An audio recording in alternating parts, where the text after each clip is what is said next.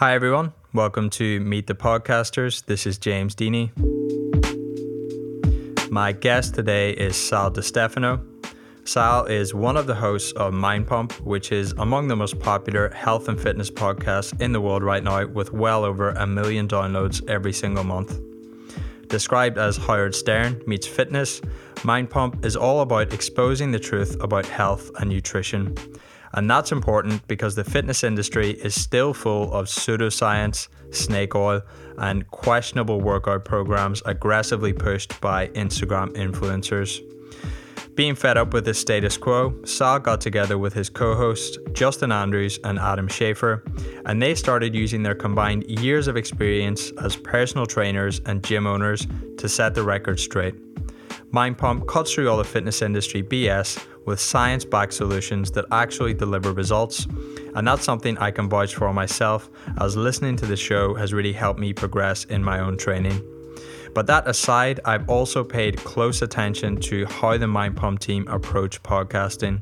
They've been prolific in terms of their output, releasing new episodes on an almost daily basis, and they've also done a lot of experimentation over the years to optimize their processes. So it was a real privilege to have a chance to speak to Sal about that side of their operation. In this episode, we discuss strategies for presenting complex information in a way that's both engaging and easy to understand. We cover one of the most common misconceptions that trips a lot of people up when they're thinking about starting a podcast with friends, what it means to be truly authentic as a podcast host. We compare and contrast podcast hosts versus Instagram celebrities in terms of the degree of influence they have on their audience. Sal outlines Mind Pump's philosophy and approach to podcast advertising and the importance of partnering with brands that have integrity and are a good fit for your listeners. We talk about how to build a sense of community around your podcast, how the Mind Pump team prepare in advance of each of their recordings, and finally, Sal gives his thoughts on one of the most commonly overlooked things when it comes to getting good sound quality for your podcast. As always, you can find the links to the resources we mention in this episode on the podcast.co website, so be sure to check those out. But for now, let's get into the conversation. Today, I'm joined by Sal DiStefano. Thanks for coming on the show, Sal. Thanks for having me on. I appreciate it. So I've been listening to Mind Pump for a while now, and every now and then I'll hear snippets of how the podcast started and what it was like in the early days. So could you give us a bit of an insight into Mind Pump's origins and what things were like when the four of you were just starting out initially? Absolutely. So we're all very experienced in the fitness space. All of us were trainers and managers and gym owners for about 2 decades before we all kind of got together. So that's really the bulk of our experience. Towards the end of my, my fitness, if you would, career, if I'm not counting the podcast, because the podcast is still fitness, I had created an online fitness program, a workout program, and I had created it with my, at the time, partner and client, Doug, who's now our producer. So Doug and I put together this workout program and put together some online content for it. And I had known of Adam Schafer at the time. Adam is one of my co-hosts. I had known of him because him and I both worked in the space, and we worked in similar circles. A lot of people knew both of us, but we had never really met each other. But I'd heard a lot of good things. And I had seen what he was doing on social media at the time. He was trying to build a bit of a following to pivot to build his own business. So I thought, I'm going to ask Adam his opinion on my, on what he thinks about my online fitness content. Because again, I had created this workout program and some marketing material. So I contacted him and sent it over to him. He loved it. We got on the phone, and through conversation, that's kind of when we decided we should all meet and discuss doing something together, and podcasting was thrown around. So when I finally met Justin, who was Adam's partner at the time, and we all sat down and started talking. The chemistry was great. All of us really, it's like when you meet people and there's certain people you could just sit down and have a conversation with for, 4 hours, no problem. That's what it was with all of us together. And we all had very similar values and ideas of what we thought of the fitness space, what we thought of podcasting, why we liked podcasting as a medium more than other mediums. And we all decided that that's what we would do.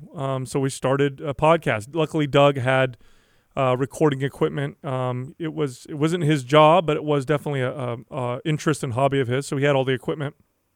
So that's handy. Yeah, so we recorded our first podcast, and we had zero experience. I mean, we had no media experience whatsoever. None of us had ever really done anything in front of cameras or on microphones. I mean, I did the marketing material for the first fitness, the fitness program that I created, but that was it. So we had zero experience. But what we did have was decades of experience talking about fitness to everyday people like our clients. And what you do, what ends up happening over years of as a trainer of working with people is you learn how to really communicate fitness effectively in ways that really gets people to want to make meaningful changes to their lifestyle. And, you just learn how to say the information in a way to where people can really receive it. And so that's what you heard on the podcast. Initially, what you heard was, three terrible podcasters, but who knew how to communicate fitness really, really well. And the good thing about podcasting is, it really lends itself well to people who have lots of knowledge in depth and experience on the subject they're going to talk about. Because you figure a podcast is, 30 minutes, an hour and a half long. You need to know your stuff. People are listening. They're not distracted by watching video or watching animations or anything like that. So it really works well for people who know what they're talking about and who can communicate it well. And it works really great for subjects that require long form. And for us, when you're talking to somebody about changing their some certain fundamental behaviors like how you eat, how you exercise. Some people think it sounds simple, but obviously it isn't. People struggle with it all the time. So it's a long conversation. It's more than just, a 30-second snippet or whatever. Podcasting just worked really well for us. And then the other part that worked well was that there were no barriers to enter. We didn't have to qualify ourselves with sponsors necessarily. We didn't have to get approved by an editor. So we could get on the microphones and really tell the truth as we saw it, and we could also speak the way we speak with each other, which is sometimes we throw in some cuss words and we're very honest and we tell jokes and whatever. And it worked out great. And it got traction early on. And now we've been doing it for 5 years. We podcast a lot. We do about 5 episodes a week, and so just through practice. We've all become far better at the craft of, I would say, of podcasting. But the meat of it, the real meat of it was our experience and knowledge communicating fitness like we had for years to our clients.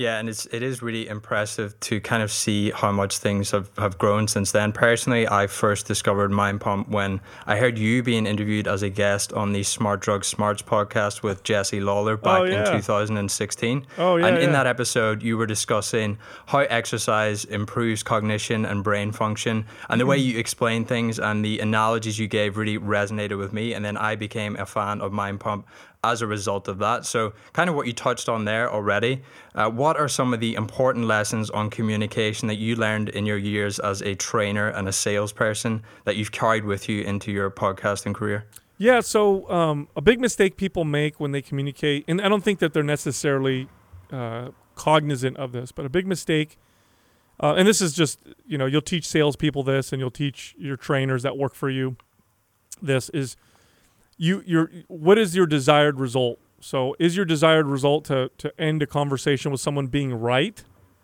Or is the desired result to help the person and positively influence them, to be effective with how you communicate? So if you just want to be right, then it doesn't matter. You could just tell someone what you think is right and you can hammer them and now you've won the conversation and there you go.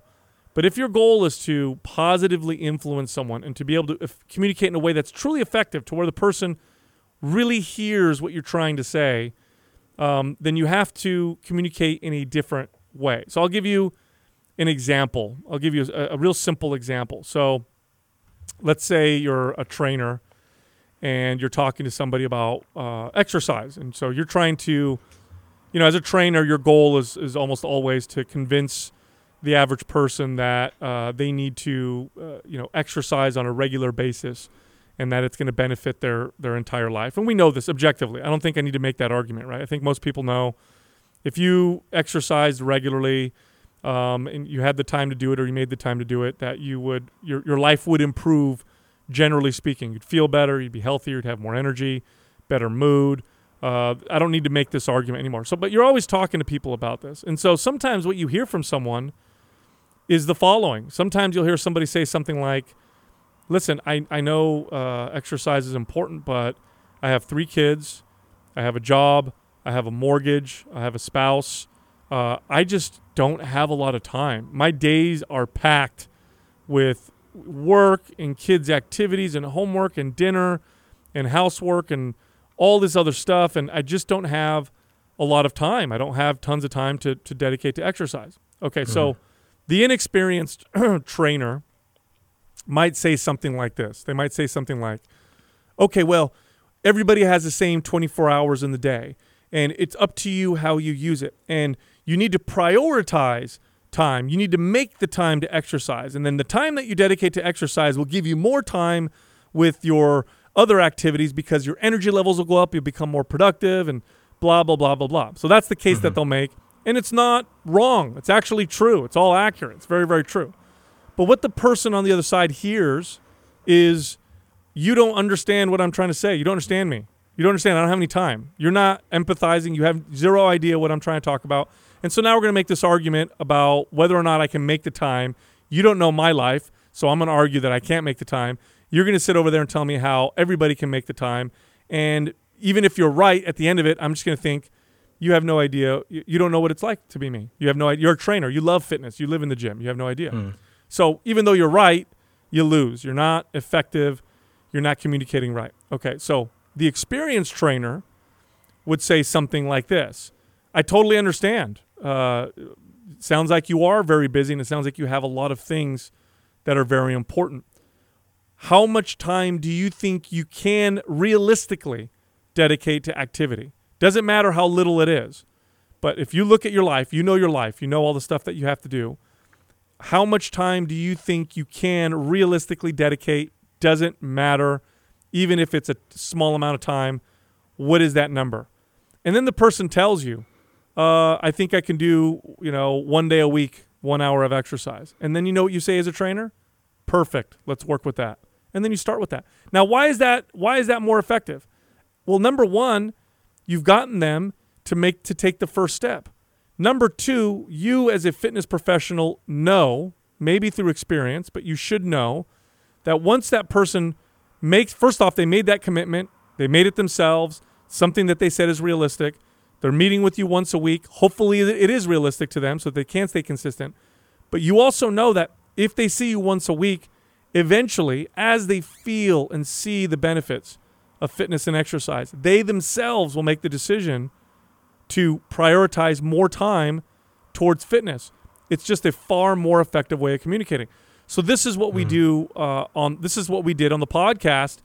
Even when we were inexperienced as podcasters, even if we were terrible on the mics, and we knew how to communicate very, very well. So, and podcasting is a great medium for that, again, because it's long form. I can sit and discuss things to you that, a lot of subjects are things that need discussion, and changing your life, which is what's required when you're talking about changing your health, isn't a simple, eat less, move more. Here's a simple, here we go. We're going to motivate you. Now you're going to stay motivated for the rest of your life. It doesn't work that way. So podcasting just really worked well for us to continue, basically to extend what we'd been doing already for so long, which was communicate fitness to people over time and to do it in ways that are effective and eventually, get them to make these changes themselves. And then now they have a long life, a permanent fitness and health lifestyle.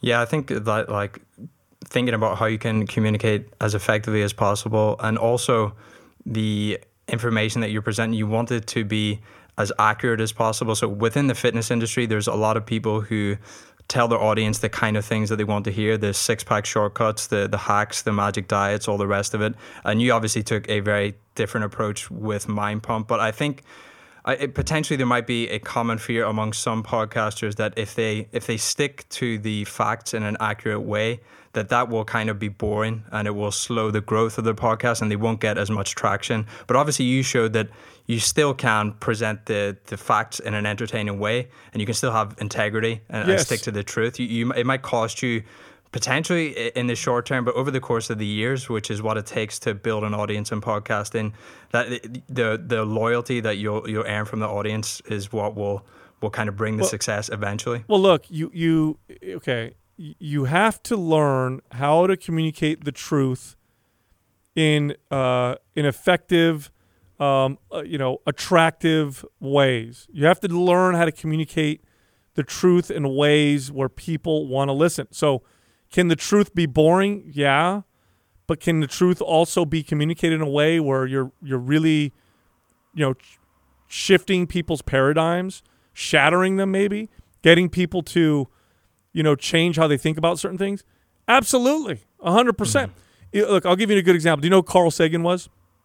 Yeah. The astronomer. Yeah. So, and he was, he did so much for science, especially astronomy. Not because he was the greatest, scientist in that field ever, but because he did such a good job getting the average person to be interested in it. He got a whole generation of kids looking up to the stars and wanting to, get into, astrophysics. I mean, this is no joke.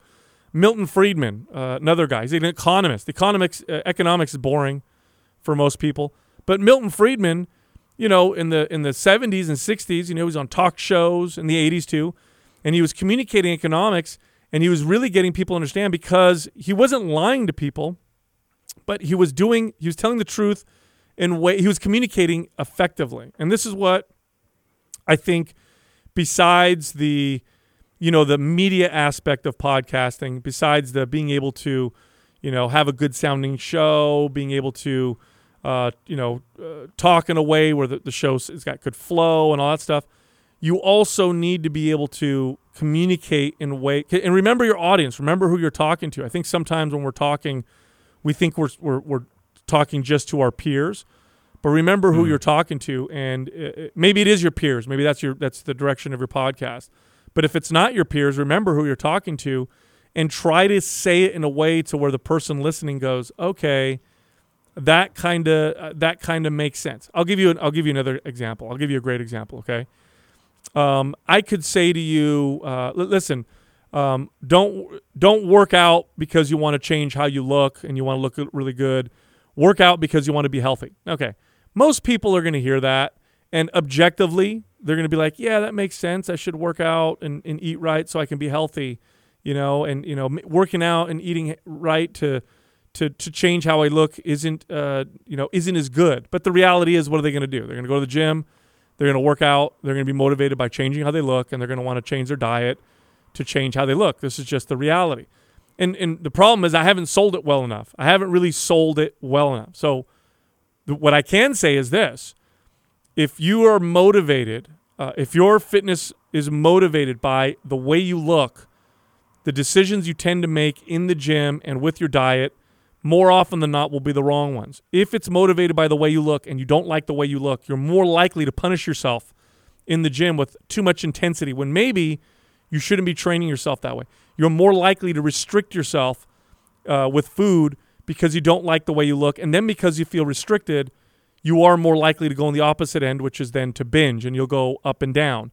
Your fitness will also go up and down. We can only be motivated by so long by hating how we look and wanting to change how we look. At some point, we think to ourselves, I just want to enjoy life and I don't want to go through this punishment anymore. Now, if you go and you are motivated by health, you're more likely to make the right decisions in the gym. If you're tired, not feeling so good, you're more likely to go to the gym and say to yourself, I'm going to go easy and take care of myself. If you're taking care of yourself with food, then you're more likely to eat healthy, and it feels okay because you're nourishing your body. And every once in a while, when you go out with your friends and connect over a slice of pizza, you're less likely to feel guilty about it and beat yourself up. So the truth is, if you're motivated by health, you're going to not just get health, you're going to look better, and you're going to look better consistently all the time, because the decisions you make are more often than not going to be the right ones. If you constantly are motivated by just changing how you look, not only are you going to lose your health, but because your health starts to decline, you're not going to look as good as consistently. So all I did there with what I just said was I just sold you on why you should be more motivated by being healthy than by looking good, right? And what I said was true. Everything I said was very true. There wasn't a single lie that I told in that entire statement. It's 100% true. Talk to any trainer who's been training people for a long time. People who exercise and eat because they want to be healthy look better more often and are more consistent. It's just a better way to go. But what I did is I just communicated it effectively, and I told you the truth. So now I have people listening, and you know what they're saying to themselves? They're agreeing to the long road. They're agreeing to the hey, it's not going to, it doesn't happen overnight. It's going to take a little longer, but these are the things you can do. People are hearing it, but they're hearing it in ways that are effective. And I think that's, if you really want to be effective at communicating, or if you really want to have a successful podcast, I should say, then you want to focus on communicating effectively.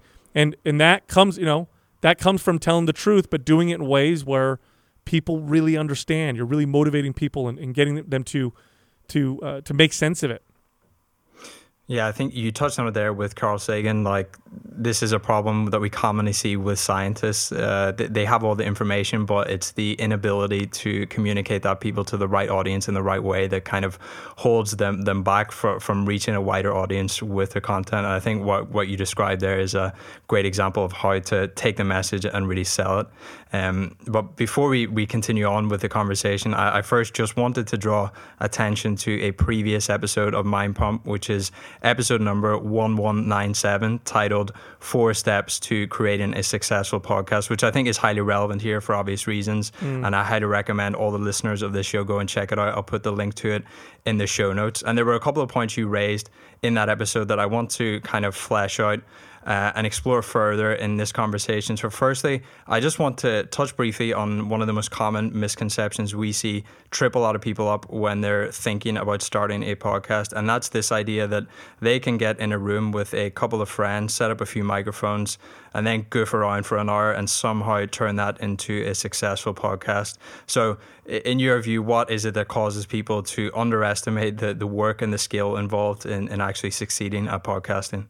Well, I think that they listen to, people will listen to, like one of the most popular podcasts in the world is the Joe Rogan podcast. And so oftentimes what you hear, and his podcast will go, 2 hours, 3 hours, and you're listening and it sounds like, 2 or 3 guys hanging out, having, conversation. And so you hear that and you go, man, I could do that. I could sit down in a room and talk with my friends and, have a conversation. Yeah, you probably could, but you wouldn't be interesting. Not to a lot of people for 2 or 3 hours. It's what they make look easy in reality is the result of years, decades of experience doing stand-up comedy, entertaining people.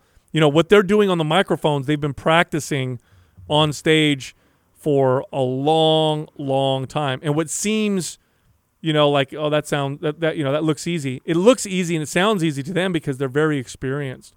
So if your idea is to start a podcast and it to be you and your friends having conversation, then you need to be really damn good and interesting at doing that. So you need to be an entertainer, a comedian.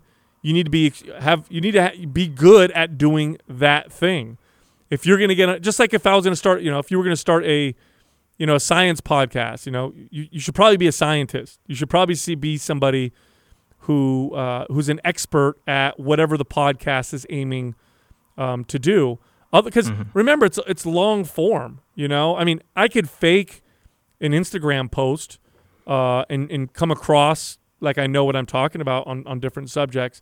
It's really hard to fake an hour podcast, and it's really hard to fake episodes hour after hour of podcasting. So you and your friends might have, a fun, interesting conversation, once or twice, but now you got to do it every single week, and you're doing it hopefully for years.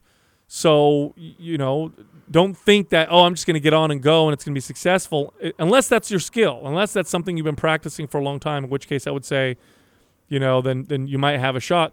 But, I don't want to discourage people either. I think, I like that people try and they go out and do things, but I think you should consider that, if you don't have an expertise, then maybe your show is about you bringing people on who have that expertise, Think about that for a second. Consider that before, you think, we're going to get on. We're fun. We laugh. We have a good time. To people on the outside, they're going to be hearing that and be like, they're not in the circle. You know what I mean? It's not interesting to them.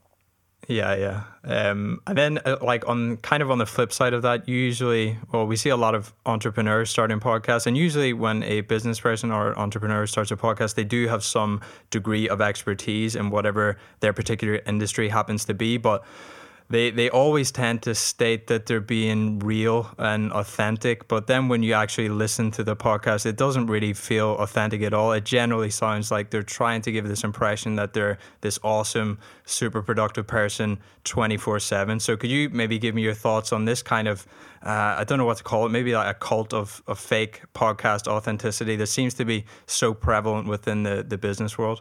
Yeah, well, that's just, that's everywhere. It's not just podcasting.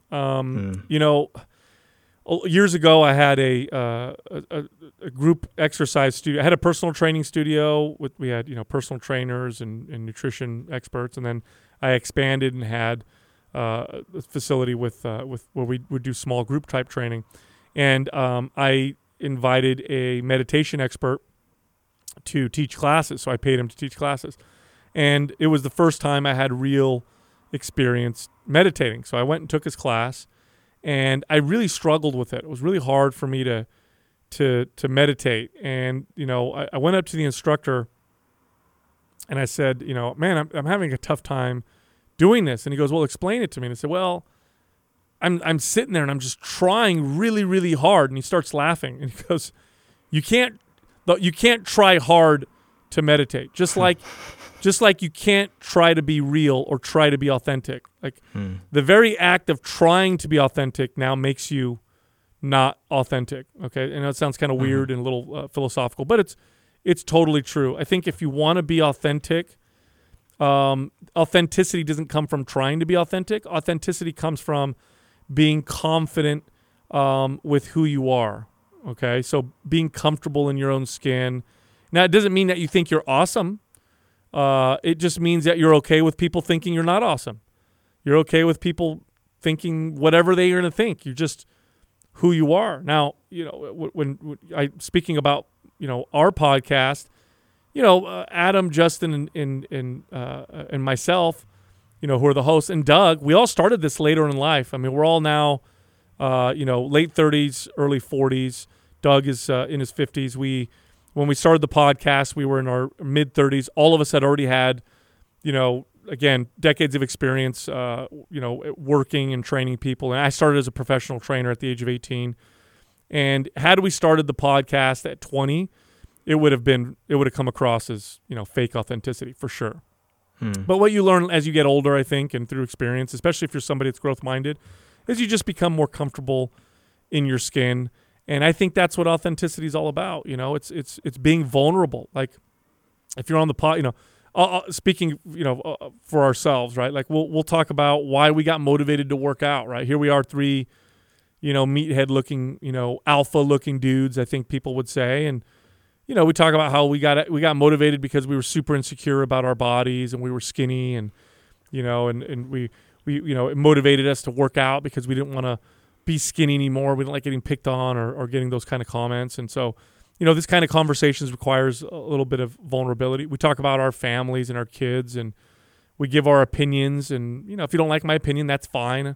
I'm okay with that. So I think that's where it comes from, but that's really hard. You can't just say to yourself, it requires a lot of personal work.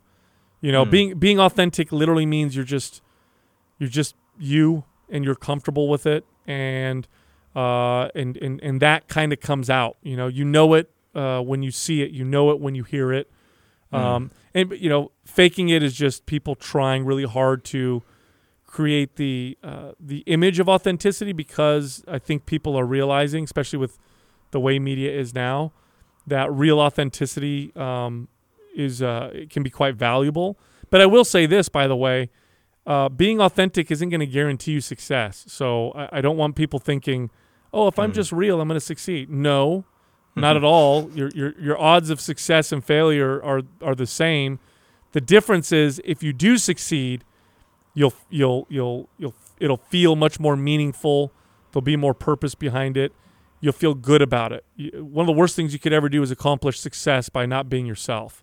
That's actually torturous. It's a torturous position to be in. So it doesn't guarantee success. It just means that if you are successful, that you'll be happy in your success. That's all. Yeah, that's good advice. And I think, as you touched on, the kind of change in media landscape, and a lot of people are shifting towards podcasting because they know that it is and it can be a powerful marketing tool when it's done right. And it is true, it does have a high conversion rate compared to other forms of media. So how would you compare the influence a podcaster has over their audience versus the influence someone like an Instagram celebrity has over their audience? Because I think when people think about influencer marketing, they often immediately associate it with Instagram, not so much with podcasting. Right. So if you could just give me your thoughts on that. Podcasting is the most one of the most influential. I'm thinking, as I think right now, I would say it's up there with a book. It's up there with authors who write books, right? It's about as influential as someone reading a book would be. And now the reason for that is it's long form conversation. If you're listening to my podcast and you listen to just one episode, you don't even have to listen to more than one, right? You listen to one episode. You have listened to me make my case for an hour and a half, okay? No other media does that, right? Most TV shows are 30 minutes, and rarely is it one person making a case unless it's a documentary or something like that. Books are very influential, right? If you read a book from someone and you like the book, oftentimes you become a convert. You're like, this person really changed how I think about things. Podcasting is a lot like that. It's long form. It's long conversation. It's hard to fake. And then if you listen to multiple episodes, like if you listen to my podcast for a year, you've listened to a significant amount of hours of me and my co-host talking about fitness. You start to, if we do a good job, that means you're going to come back. And if you keep coming back, that means you believe what we're saying. You start to believe what we say. You start to believe in our integrity. Now if I tell you about a product or if I tell you about a program, the conversion rate is very high because it's more than just a commercial. It's somebody it's almost like me. In fact, the number one comment I get from people who, when I meet them, who listen to the show, the number one comment is they come up to me and they say, man, I feel like I know you because I've listened to your show for the last 2 years. So it's like your friend, imagine your friend who and you trust comes up to you and says, hey, you got to try, like, I know you like protein powders, but you got to try this protein powder over here. It's actually the best one I've ever tried. You're far more likely to take his advice. It's your friend, and you're like, okay, I believe you. Now that also comes with a tremendous amount of responsibility. Have integrity. If you're a good podcaster, you have that kind of influence. We take tremendous steps to vet the people that we work with, and we're very careful about what we promote. And how we promote it. We know we have a lot of influence, and we want to make sure that if we talk about something or a product, that it's something that we've used, something that we like, that we know the owner, we know the company, and that if our audience follows our advice or takes our suggestion, that they're not going to have a bad experience. And then if people do have a bad experience, we discontinue our partnership. So it does come with a certain level of responsibility, but conversion rate wise, a podcast with 100,000, average downloads, that's worth more than, Instagram pages with millions and millions of followers. Way more. You can convert that into if you get 100,000 downloads a day on a podcast, you've got yourself a multi-million-dollar business easily, no problem. You've got 20 million followers on Instagram. You're if you do a great job and you're not a celebrity outside of that, you're maybe going to make hundreds of thousands of dollars if you really, really, really know what you're doing. So the conversion rate just doesn't compare. But again, on the flip side of that is you need to know what you're talking about. An Instagram post is easy to fake. Hour-long podcasts over and over again. You got to know what you're talking about. Yeah, definitely. And I think you did touch on it there in the answer that you just gave in terms of, podcast advertising is something that I think you and the rest of the team at Mind Pump do exceptionally well. Like you mentioned, the brands that you choose to work with are all very carefully selected. And I haven't heard many other podcasters talk about their sponsors as fluidly and as naturally as you do on Mind Pump, probably down to just it's a good alignment for your show. But could you maybe give us a bit of a deeper dive into your philosophy and your approach when it comes to actually finding the right partners and how you went about deciding how you were going to promote them on the show in this kind of more natural conversational way? Yeah, so number one, if we work with a partner, we need to like the company and the people that make up the company. So I don't care how great your product is or your service. If I don't like the owner and the people running it, I'm not going to want to work with that company. So that's number one. Number two, obvious, we need to like the product. It has to be something that we would use, and it has to align with our values and our integrity. And then number three, we have to think it's going to provide value to our audience. Do we think this is something that will work for our audience? Because we also want to do well for the sponsor. You could have a great product, we could like your product, but we may look at it and think, this isn't going to do well with our audience, so we don't think we're going to work with you because we're not going to be able to give you we're not going to be able to give you more than your investment back. That's always our goal, and we convert very well for our sponsors. We're one of the highest. In fact, for some of our sponsors, I won't say who they are, and I won't say what podcasts they compare it to, but let's just say it's among the largest podcasts in the world on a download per download basis. And we share sponsors with this podcast. We convert at higher rates, much higher rates than they do. So we're very proud of it. So as far as how we communicate or talk about our sponsors, this was something that we kind of evolved along with the podcast. Now you number one, you have to be careful, especially as podcasting becomes more popular, because if they don't require it yet, they will require you telling people that whatever product you're talking about is a sponsor. I know that they're starting to crack down on Instagram. So if I did a post with, a protein drink or a supplement or a shirt or whatever, I have to say that this is a sponsored post or whatever. So on the podcast, the way that we talk about our products is we integrate them into our normal conversation. Now, the way that we also, work around the rules and let people know that it's a sponsor is that when we do our intro and I talk about the podcast, I mention what we talked about, and I do tell people, by the way, they are one of our sponsors. So just to break it down, because it's kind of confusing if you don't listen to my podcast. When you listen to the show, it opens up with an intro. So I'll say something like, in this episode of Mind Pump, and I'll tell you what happened throughout the podcast. And in the beginning of our show, before we typically talk about fitness, we tend to talk about current events. We maybe bring up fitness. We talk about studies and that kind of stuff. And it's usually in that segment of the show that will organically bring up our sponsors. So we'll have a conversation, let's say, and let's say we're talking about, we're just having conversation. And then I read a study that talks about how to improve cellular health, and how one of the keys of improving cellular health is getting the cells to utilize an energy known as ATP. And I'll talk about that for a second. And then I'll say something like, something else that really boosts ATP production is photobiomodulation or red light therapy. Just like our partners, Joovv, or I use the Joovv light, which is a red light that helps do that. And I'll talk about that organically in that segment of the show. So you as a listener can hear how we use the products and can hear us talk about our sponsors in very natural ways.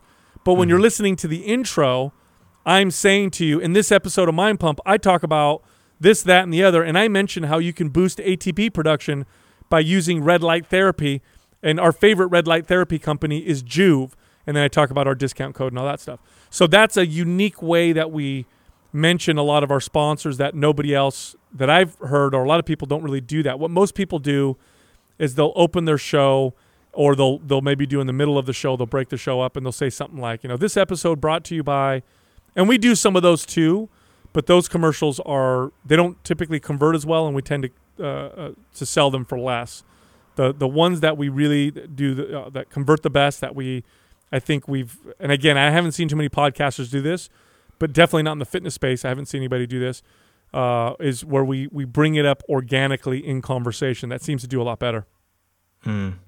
And tying into this kind of conversion piece and making sure that your audience is responding to whatever message you're presenting to them. And it's a point you mentioned in that previous episode of Mind Pump about creating a successful podcast, and that's building up a community around your podcast.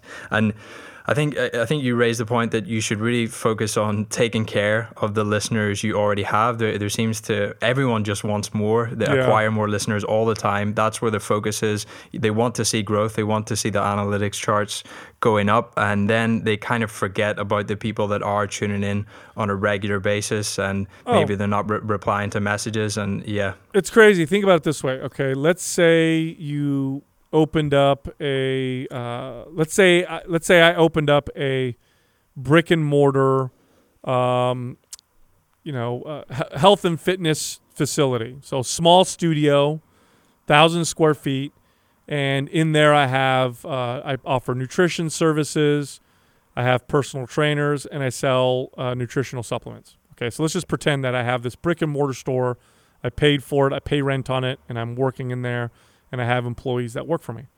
Now imagine in one day 500 people walk through my door, right? That is incredible. 500 people in a single day walking into my 1,000 square foot facility with my personal training services and nutrition and supplements. That would be explosively successful potentially, right? Every person that walked in the door, man, I would spend time with them. I'd talk to them. I'd ask them questions. I would pay a lot of attention to each and every one of those people. It's 500 real people, right?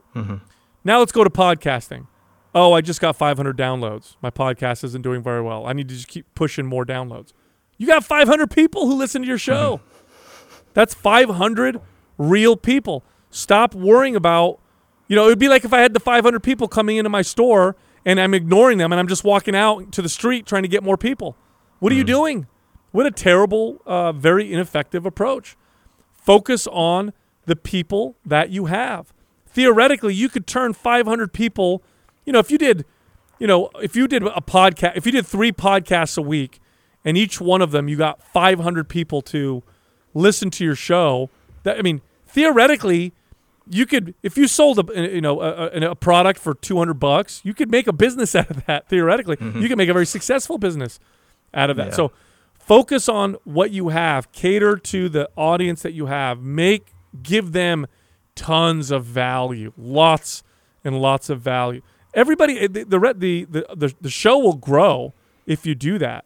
But you can build a successful business with a small audience if you show them a tremendous amount of value. If you do a good enough job showing them a tremendous, tremendous, tremendous amount of value. And I think one of the things that I know you and Adam and Justin, you'll obviously do these kind of regular AMA sessions on Instagram where people can submit questions, and stuff like that is really what builds loyalty, and that's why people will keep coming back to your show, because they know you are responsive and they feel involved and part of the process. Well, here, look, I'll tell you what. What is harder to do? Get 1 million people to give you $1, or get 1,000 people to give you $1,000? Think about that for a second. What is objectively more difficult to do? I can give you the answer to that. It's far harder to get 1 million people to give you $1. Very different. That's very, very. Go try to build an Instagram page and get 1 million views, and then try to get every single one of them to give you just $1. Good luck. Doesn't happen very often. It's very, very difficult. I know many people with 1 million followers on Instagram, and none of them are millionaires. None of them are making $1 million a year. Now, you can get $1,000 to give you 1,000 people to give you $1,000. Still difficult. Far easier. You could find 1,000 people. You could build an audience of 1,000 people who believe in what you have to say so much, who see who you've presented so much value to, that each one of them is willing to give you just $1,000. That's a far easier, more realistic approach. Still not easy, but far more realistic approach. So really focus on the audience that you build, present them tremendous value, focus on that, and your odds of success are much higher. Yeah, that's great advice. Look into the future of podcasting and where the industry is going. I've heard you talk previously before about you're excited for the prospect of people being able to tune into podcasts in their cars as easily as they can tune into the radio, and also Alexa, smart speakers and all that kind of thing. Is there anything else that's catching your eye in terms of what you're excited for as podcasting as an industry continues to grow and develop? Yeah, I think, the listenership continues to grow at a pretty fast rate. And you hit the nail on the head. Voice activated is, everything's going to be done through voice. That's already starting to happen. The listening to podcasts in the background, because it allows you to do other things, that's really, really valuable. Sponsors and big brands are really moving into the podcast space because it's still the Wild West. It's still tremendous value for sponsors, but there's not there's a lot of podcasts, but there's not a lot of really good ones, and so you're going to start to see the cost of advertising really start to match its conversion power, and so if you have a good podcast, you're going to have a very successful business, and so it's starting to. It's really the 5 years that Mind Pump's been on air. It's changed so much. I mean, 5 years ago, when I told the average person I had a podcast, it wasn't that uncommon for someone to say, "What's a podcast?" Like, oh, I don't know what a podcast is. I rarely hear that now. I rarely hear that from someone today. And for us, really, I'll tell you what our strategy was. I'll be honest with you.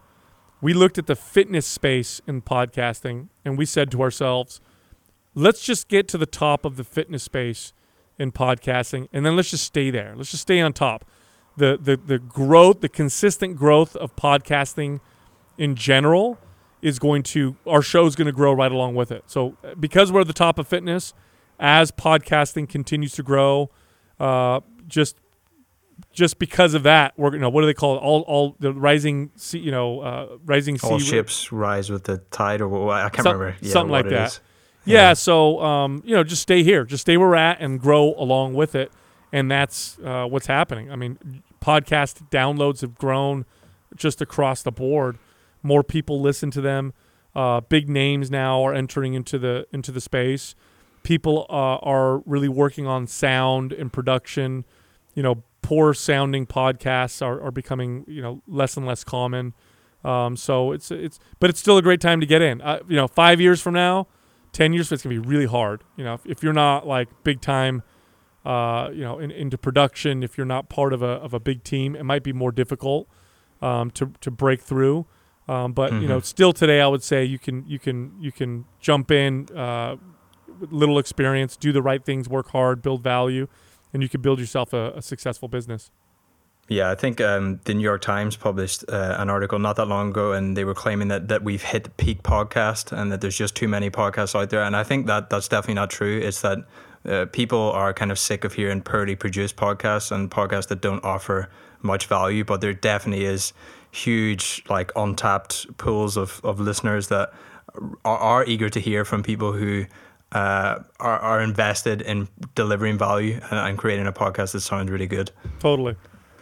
So to close out the conversation, I wanted to kind of do a quick Q&A session just to cover off some of the more practical, like, nuts and bolts elements of podcasting that we haven't really touched on already. So I've got 5 questions lined up here, and if you could just give me like a brief response to each one, that would be great. Okay. So firstly, when I'm watching episodes of Mind Pump on YouTube, I'll often see you, Adam and Justin, glancing up at a screen that's just out of shot. So what are you actually looking at in that screen in the studio, and how does that help you with your recordings? So what we do before we start the show, so let's in about 20 minutes, Adam and Justin will walk in and we'll talk about the episode that we're about to do. And if it's a Q&A episode, we open the episode with current event talk. And so Doug will sit down at his producer desk, and we have a TV screen up against the wall that we can all see.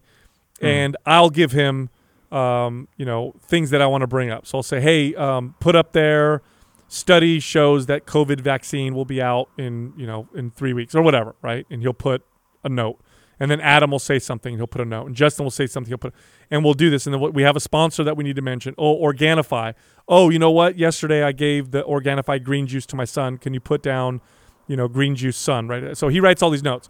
Then he also puts the second half of the show is where we answer the questions for people who ask us questions. So Doug will write the question up there. So if we need to, we can look up and remember exactly how the person asked the question, or we'll look up and see the notes so we don't forget to cover anything, so that the show has at least some structure. Although we like to keep the flow very natural. Like if you listen to the podcast, you can tell we're not reading off a script, but we do have notes to keep us on track and to give us a little bit of a structure. When I do the intro, as we're doing the show, Doug organizes the notes, because sometimes, we don't always do things in order. So I'll say one thing, Adam will say something else, and whatever.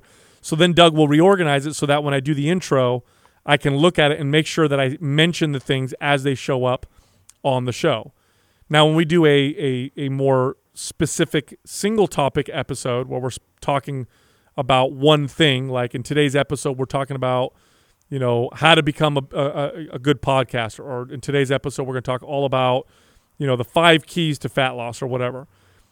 We will organize it in an outline with notes and have it up there so that we can organize our thoughts and communicate the podcast in an order that has at least some structure. And we found that produces a much better show. That's what we've learned through podcasting. That's the media stuff that we've learned, because what we did early on was we just turned the mics on and we just started talking, which is fine, but a little bit of structure actually makes the show much better, much smoother.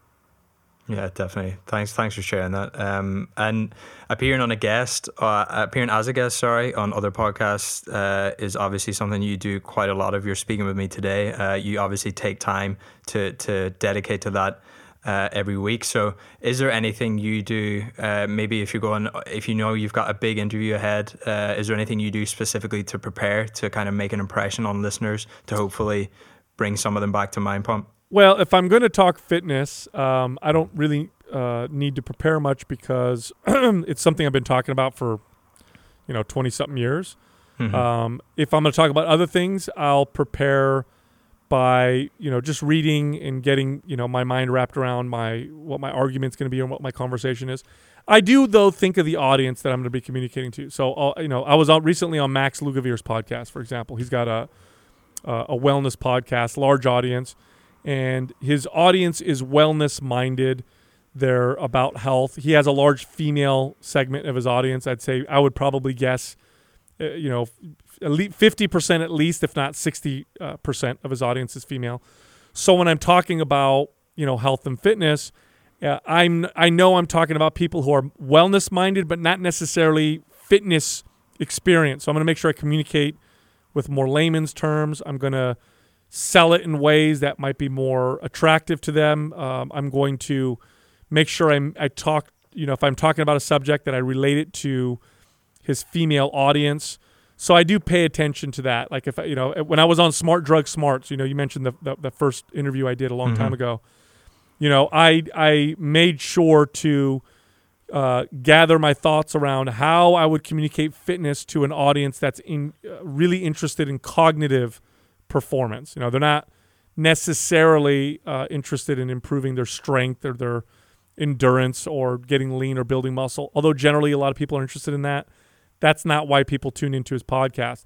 So I just wrap my mind around, how I would communicate what I was going to say to somebody who that's what they're interested in, So that's kind of what I do. And, here's the other thing too.